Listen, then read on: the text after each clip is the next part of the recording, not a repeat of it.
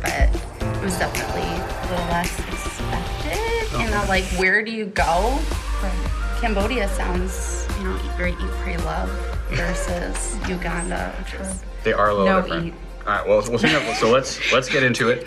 Welcome to Pathfinder Unscripted. This is where we have the conversations that we have behind the scenes, and maybe they'll even provide a model for you as the kind of conversations you can be having around the stuff that we talk about here week in and week out. And so today we're continuing this conversation around the topic of pilgrimage.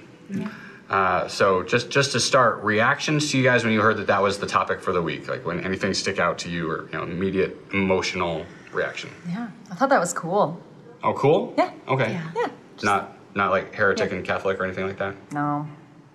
Heretic and Catholic are not equal to me. They're not equal, but those are two different ways to go.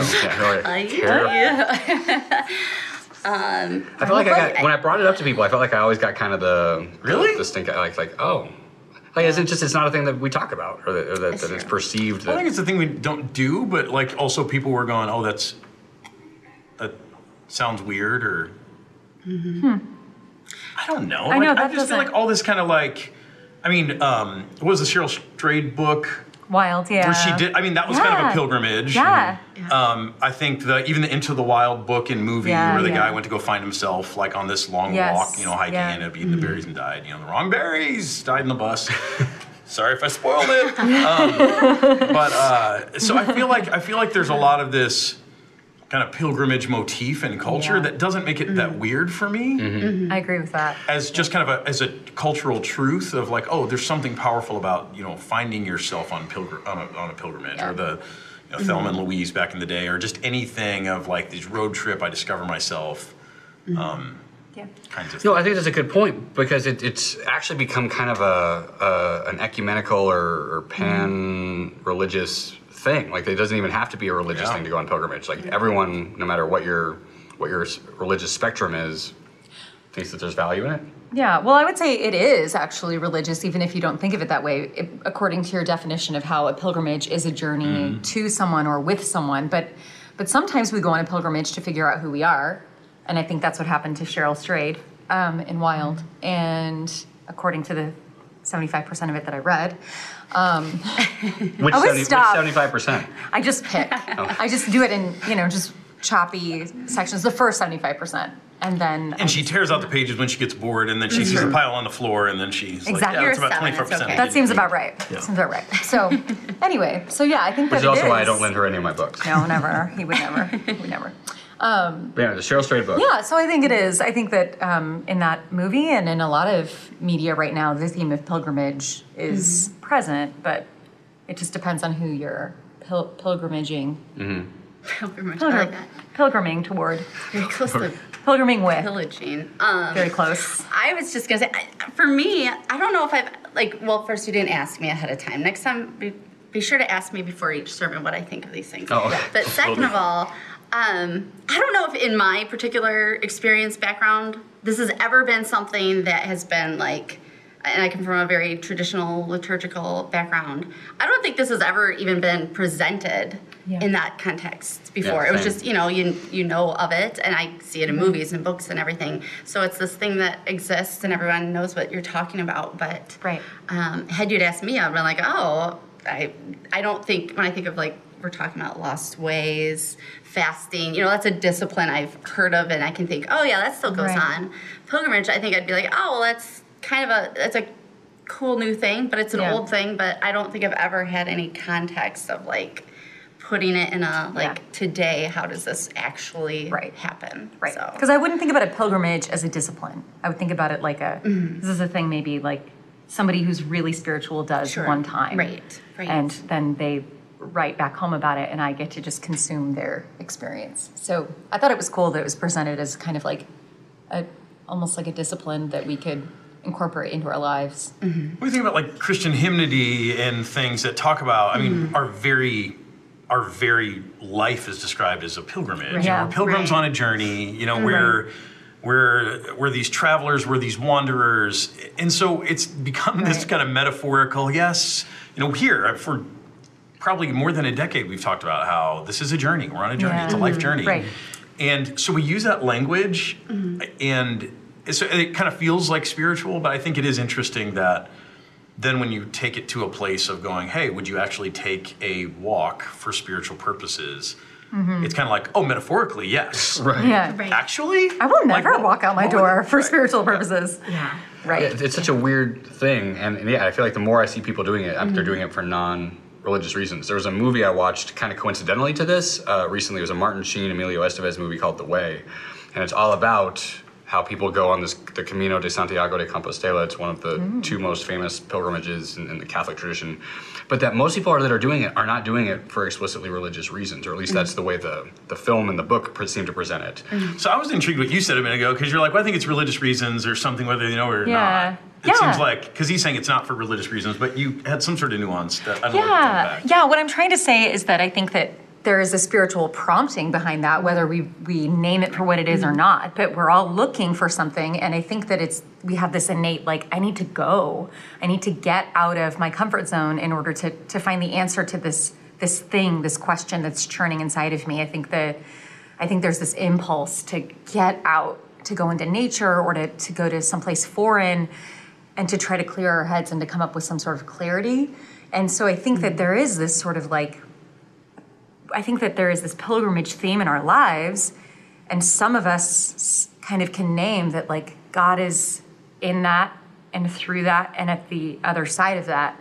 And some of us, we don't necessarily pilgrimage for that reason, or or for us, we even know some of what we're hoping to find, or some of what we can expect to find. You know, I'm on a journey. It's not so much here to there. Maybe the destination has significance, maybe it doesn't. But my goal as a Christian is I'm trying to go deeper with my traveling companion, and that's you know, that's the triune God. You know, however I want to.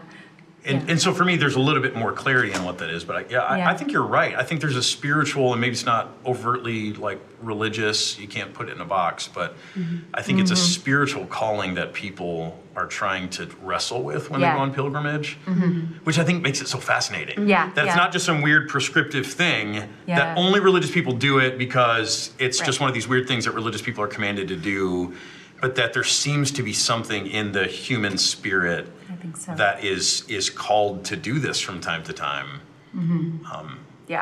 And I think sometimes the end result is that we feel like we know more about who we are, or we understand. And in Cheryl Strayed's case, she says that, you know, it really helped her to come to grips with her relationship with her mother and the loss of her mother, and to find herself in that process. So, you know, I think God gives us this urge to travel and get outside our comfort zones, and he wants us to know more about how he created us and about who we are in relation to him. So I think people who don't travel for necessarily religious reasons do experience something holy in it, because that's how we're, like, God intended it. God intended Hardwiring. Yeah. Like you. Yeah, that's what I think. Yeah. One of the questions I had during your message, Doug, was is the actual, for those of us who are able to walk, is the actual act of walking itself significant? Because in some of the action steps that you gave, walking had a role to play in some of them. One of them was like, go camping, just be out in nature. And for me, initially, and I didn't study the issue as deeply as you did, pilgrimage feels like there does need to be some sort of movement, that you're taking a journey deeper within yourself, within God, but you're actually traveling somewhere. Whatever, you know, for those of us who can walk, great. Walking's maybe the best because it's kind of this slow, earthy, in my body. For those of us who can't, we have to find modifications for that. But it didn't seem like that was an important concern for you. And so that was just for me, that was one of my presuppositions, that pilgrimage should have to do with physically walking.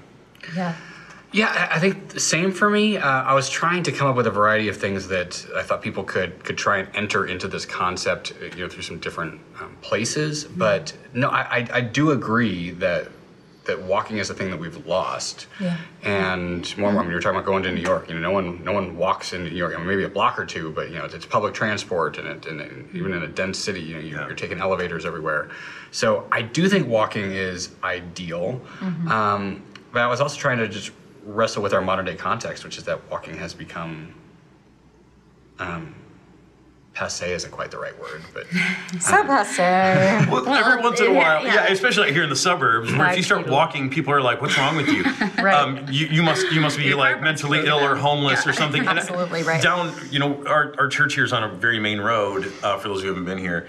And sometimes when I would drop my car off at the mechanic down the road, I would just walk to work, right. on a nice day, or sometimes even on a cold day. I'd be bundled up, and people would see me, and they'd be like, "Oh, Pastor Dion, do you need a ride?" And I'm like, "No, I'm good. I'm just walking." I mean, they knew where the church was. They knew where I was going. It's not far. old thing. But they, some of it's like being thoughtful of just being like, Right, "Hey, yeah. do you need a ride?" "No, I'm good." Right. But some people are very like, "Are you sure? I mean, just get in." And I'm like, "No, really. I'm enjoying taking a walk right now. Yeah, imagine this is a that. good part of my day." Yeah. walking says something's wrong. Yeah. Right. Like no one walks if everything else in their life is okay. And again, I appreciate the Right. gesture Yeah, because, largely I don't walk to work. I usually Right. drive, and so someone Right. sees me walking, and do you need help? No, I'm good. Right.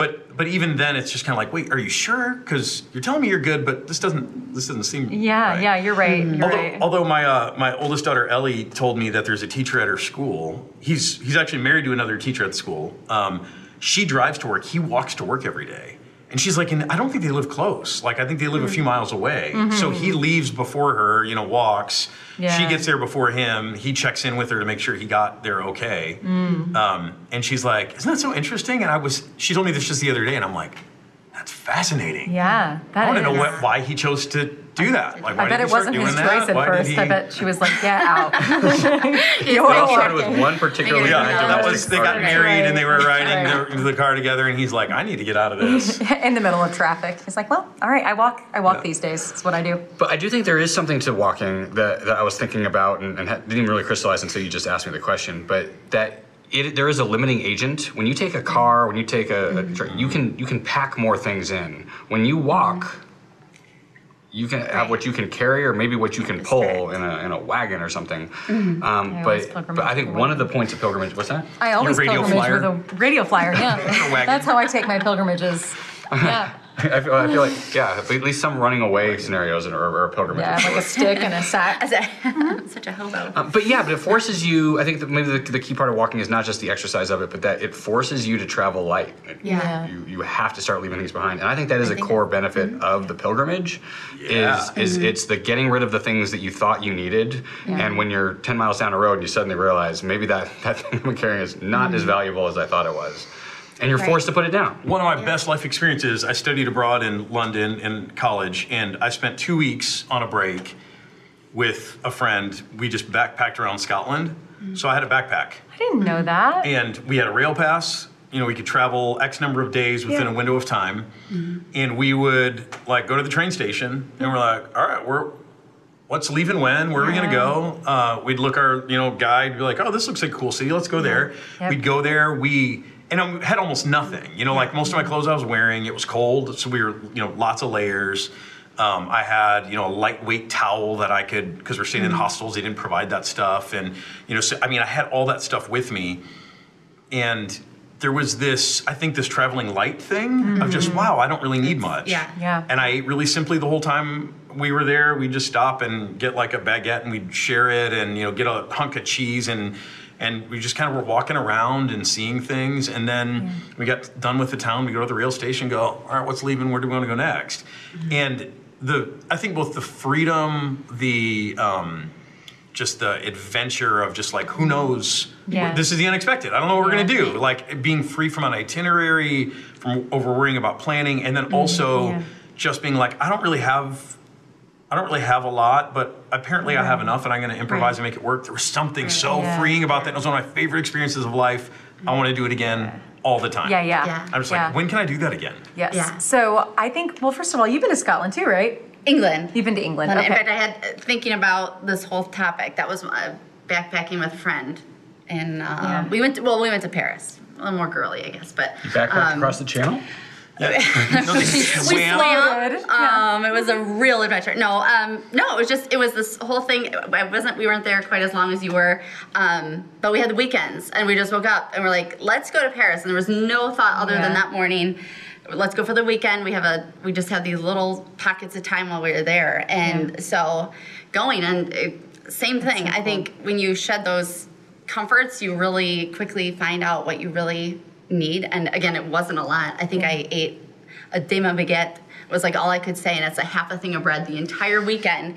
But it was that was a real memory I had going into this, was just thinking about like those times where the less you have, I think the more you have, in the sense of just allowing yourself to experience new things and try new things, and you have nothing to lose at that point. So.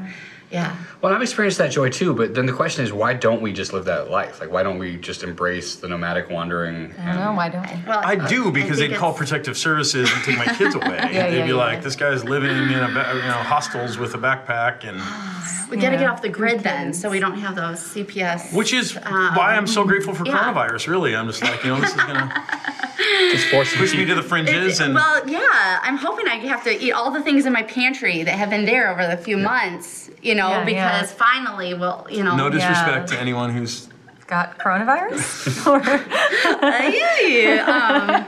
I can work good out of bad things. But, I was just okay. So I'm currently reading Francis Chan's *The Forgotten God*, and it's talking about life with the Spirit, and you can, it's too much of a God wink, too much of a coincidence. Where I'm like, oh, we're talking about this, and it's like being led by the Spirit.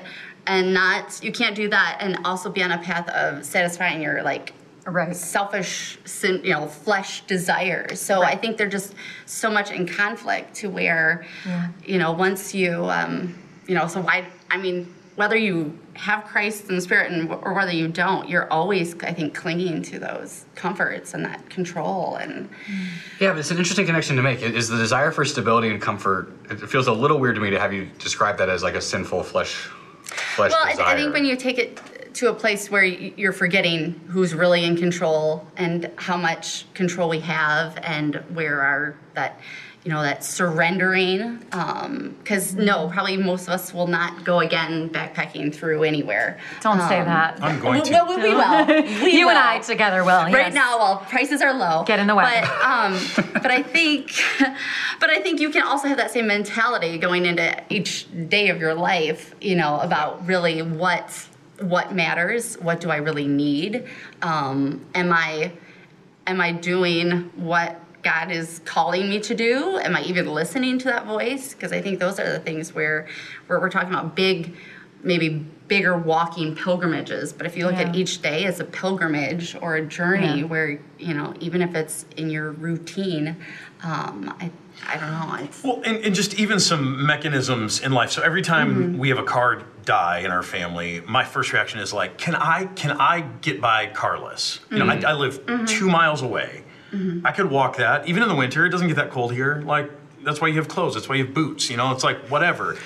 and it always comes back to just how do I do this life with kids, especially when my kids were younger. Right. When you have to tote kids around in car seats, I'm like, so if I have to get a kid from school, I'm gonna make them walk home with me. Then that feels a little bit maybe not okay in this culture.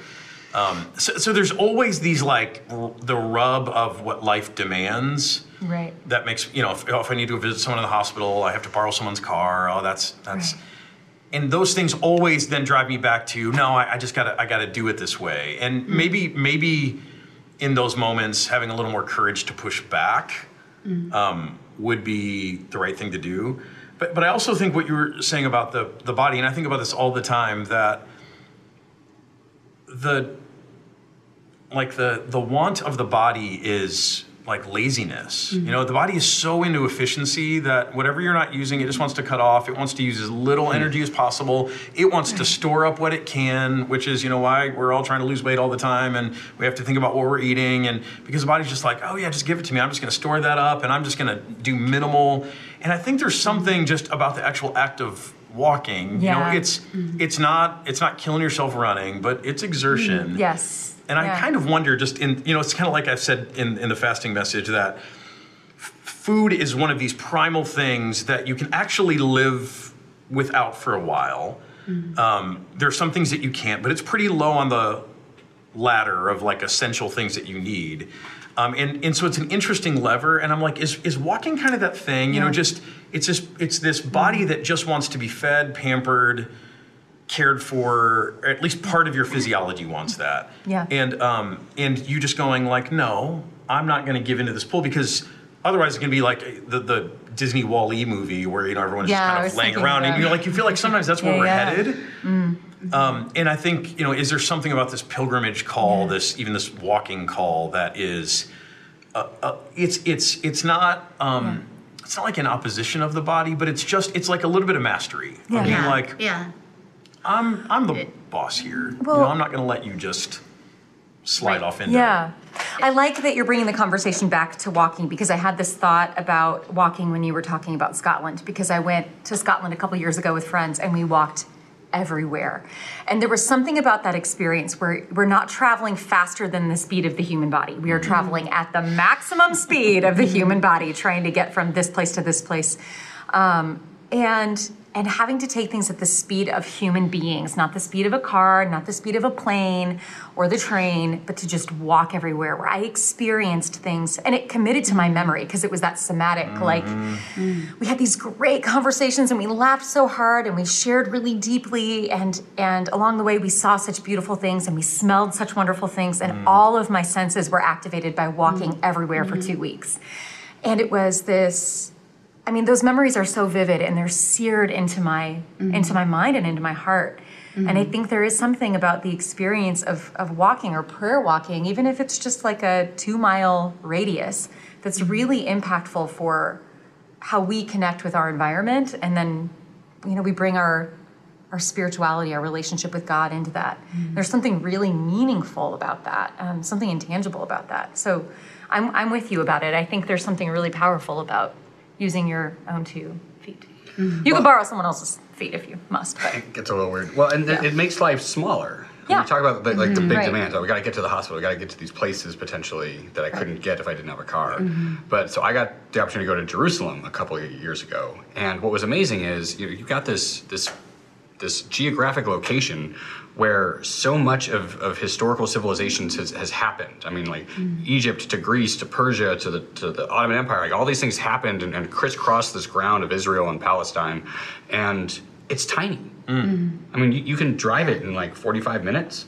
And yet, much of biblical history, from Abraham wandering, the Israelites, you look where the Israelites are wandering in the wilderness. It's not a big patch of ground that they were wandering on for 40 years. I always picture big Did we pass this rock before? That's the 4th time we passed that rock. It's so small, but in that time they were moving at I love your phrase, the pace of the human body. That's how far you could get in those days, and that was the circumference, the diameter that you could actually cover. Right. And you can't be as distracted. Yeah, right. When you think about all the distractions. And again, I think back to just this idea of this is our everyday life.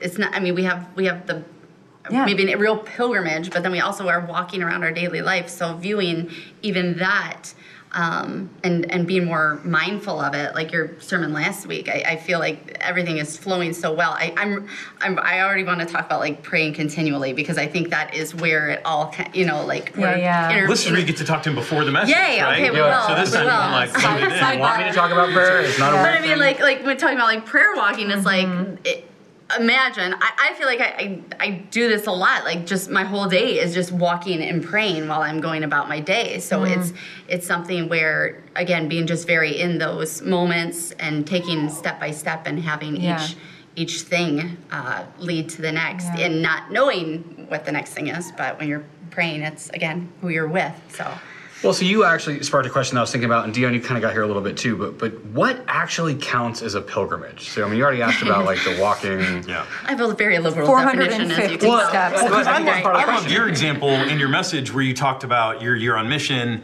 and I presume you guys weren't walking everywhere. You said you spent a different night on pretty much slept in a different place every night. And there was something about that, as you described it, that resonated with me as also the essence of pilgrimage. And I don't think it was primarily about walking, but it was this kind of unglued from my natural comfort world. So I thought that connected with me.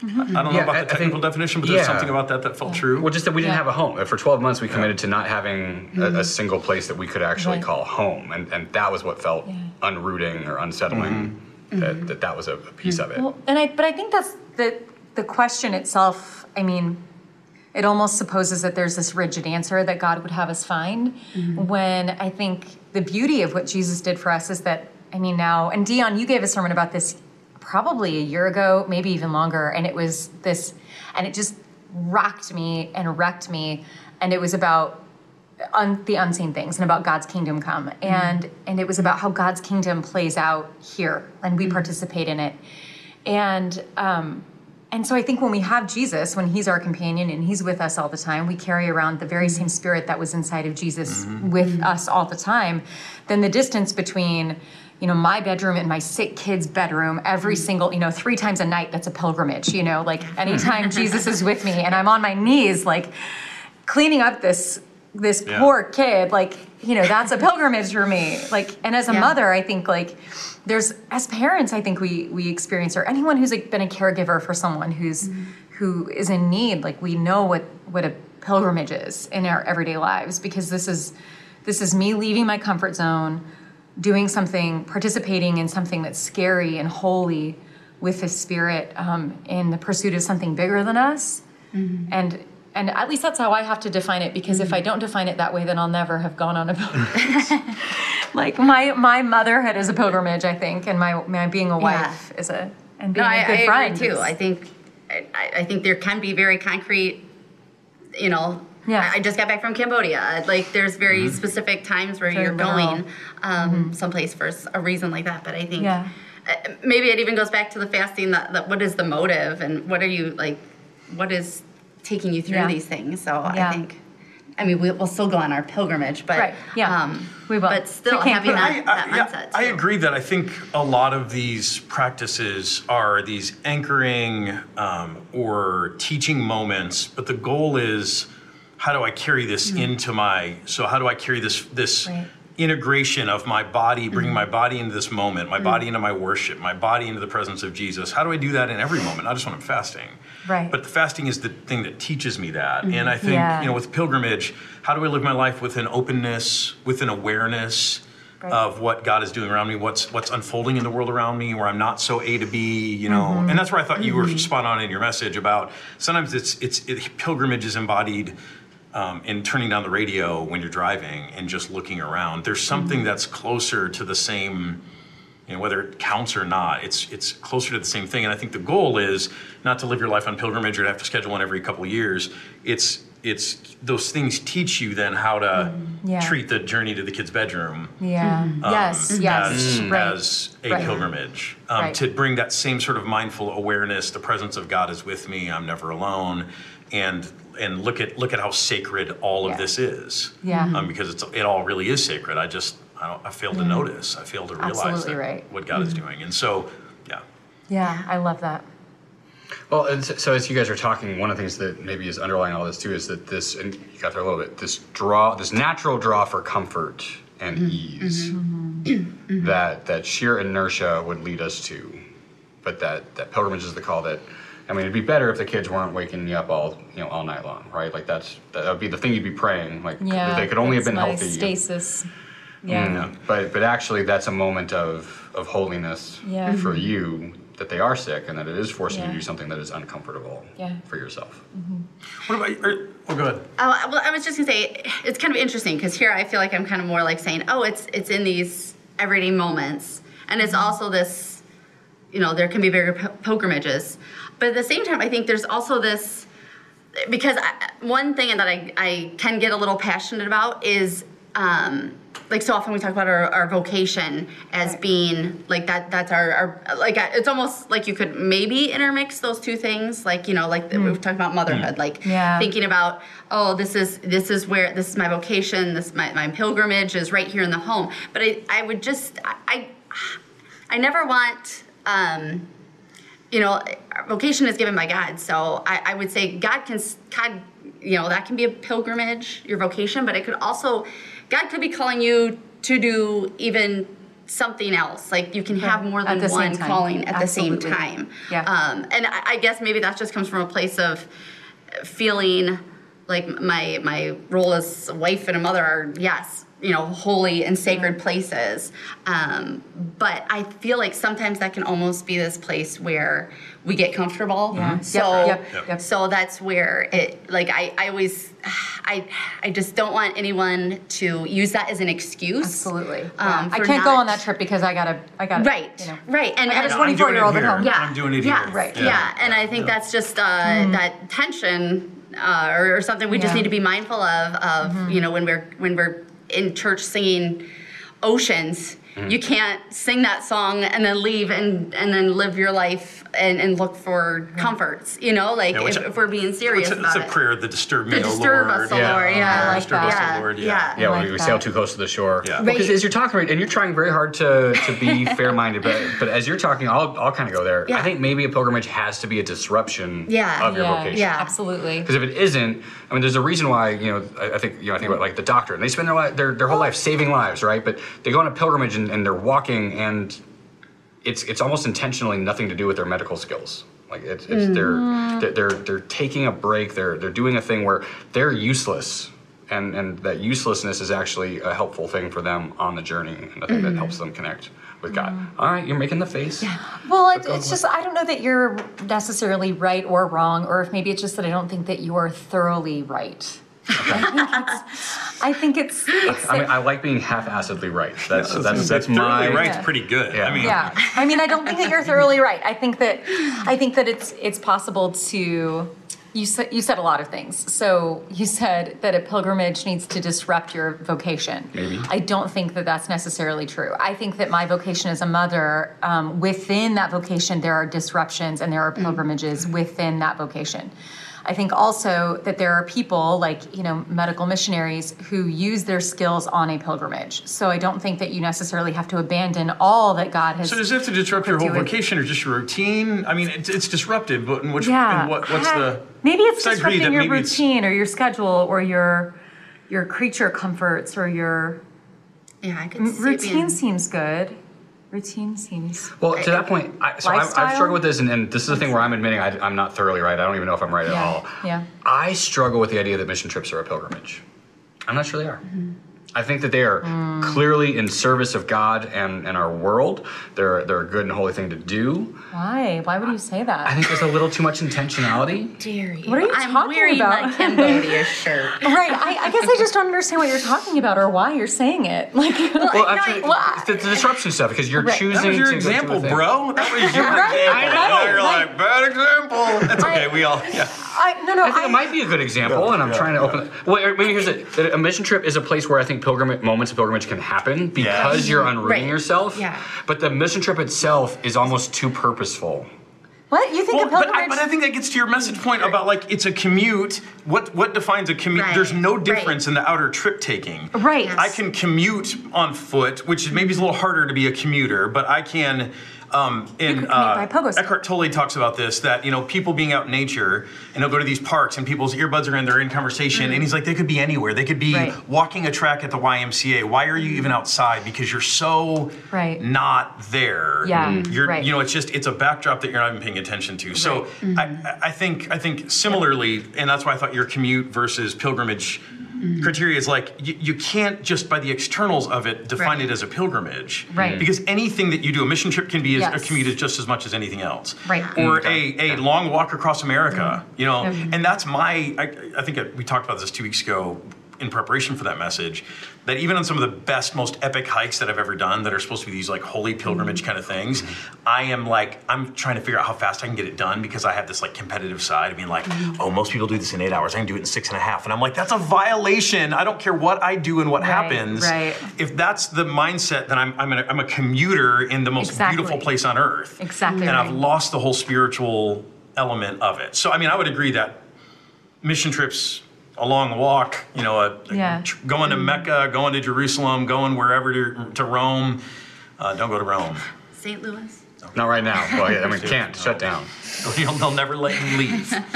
That in and of itself, those things do not define a pilgrimage. But there's something about the inner disposition, maybe. And that speaks to how God looks at the heart. You could do anything, and you could call it like a pilgrimage, or you could call it whatever, and God would say, like, it's all about your heart state. I mean, I just listened to this podcast. It's called all the wiser. It's really interesting.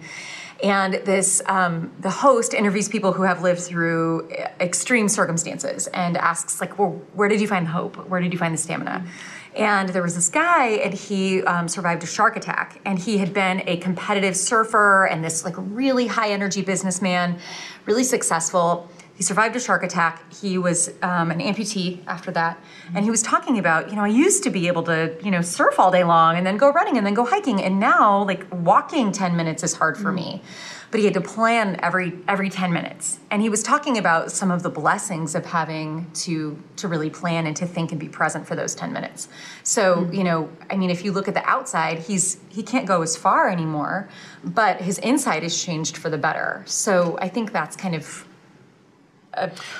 But I think even in that example, I think if you're trying to whatever pilgrimage is, the real substance of it, I think sometimes that's why doing something that's the bigger, the more disruptive it is, the greater the chance of you actually learning that. I think if we start too small with pilgrimage, we might miss the real lesson. So a shark has to attack you and you become an amputee in order to learn this lesson. And I think sometimes that's why it's this.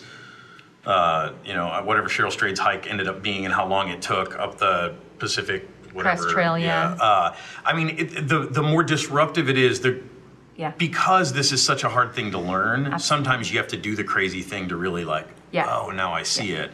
And the incremental things, it's noble, but you might never really get it. Yeah, and I wonder if you need to have some of the major things before the incremental things matter to you in the same way. Yeah, or else they're too easy. Well, so speaking of, as a closing question, what do you guys think are the blessings of this pilgrimage heart orientation? Like, what is it that you would, when you feel this call to do something unsettling, to walk, to travel, to move, what is it that you think or expect or hope that God would do with and through you as a part of that? Why does it appeal? Three things. I like aware of the presence of God much more, and that teaches me of that in the regular life. But I sense God's presence more. I think the serendipity, the adventure that life is. Life feels so mundane so often, and it's not. When those pilgrimage moments teach me that, wow, this is life. It feels bigger in those moments, but it actually teaches me no, life is filled with the unexpected, and it can be, every day can be an adventure. And I think the third thing is just overall mindfulness, which is kind of a theme of mine. It just teaches me how to really take in. What do you think? Well, you had talked about how this is all, it gives you transformation. And I think you can't grow without hard experiences. And like it or not, they're going to happen in life, whether you try as hard as you can to avoid them or not. But I found when you allow yourself, when you go where God calls you, it's not going to be easy, but he shows up in ways that you would never get to experience. I mean, when we talk about, just wanting to feel the like you said, just that presence of God, God can't show up for you in these big, amazing ways if you're not in a place where you really need him. And it's a scary place to be that vulnerable and open and unsettled and disrupted. But I can just speak for myself and just the ways where my faith has grown leaps and bounds, and I've grown way deeper because of those times. And it's like as close as you can get to miracle, magic in this life. I think are those times. So, have an adventure and then have God show up in those big, amazing ways. Yeah. I don't think that I can say anything better than that. I liked it. I liked it. Well done. Well, I feel like I have a different spin. I appreciate and recognize all of you guys, but the call to adventure is not as that's right. You as like driving to read for me. Yeah, I'm the settled read, just sit and read. Right. And so the thing that appeals to me, I theoretically respect adventure. That sounds like a good idea. On paper, it sounds fun. And I'm happy to read about other people's adventures. No, the thing that appeals to me is it feels like the best way to combat scarcity. I always feel like. I'm always feeling like there's so not true enough. to Enneagram right now. I really am, right? I Now I mean, just know. all this is, not just you. Yes. That's true. That's right.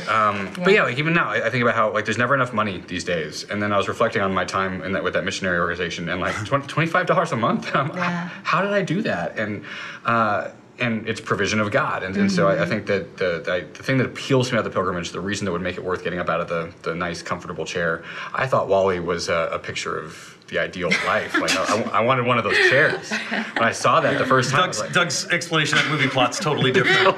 It's like about this amazing Utopia. future that this little robot guy messes up for everybody. Wall-E ruined the future. Yeah. But exactly, but for all that's that tendency for me, the pilgrimage is that feeling that says I could actually trust in God's provision more. I could actually do with less, and I would survive, and in fact maybe even thrive with fewer things. So that's what appeals to me. Yeah. Well, thank you all for joining us. And again, the idea is that these are conversations that we're having all the time. We just finally started filming them. And we hope that these are conversations that you're encouraged and spurred to have with your own people and just talk about the kinds of things that we're talking about in our community. So chime in the comments below if you've got any other questions or thoughts. And we'll see you next week for Pathfinder Unscripted. Thanks for being here.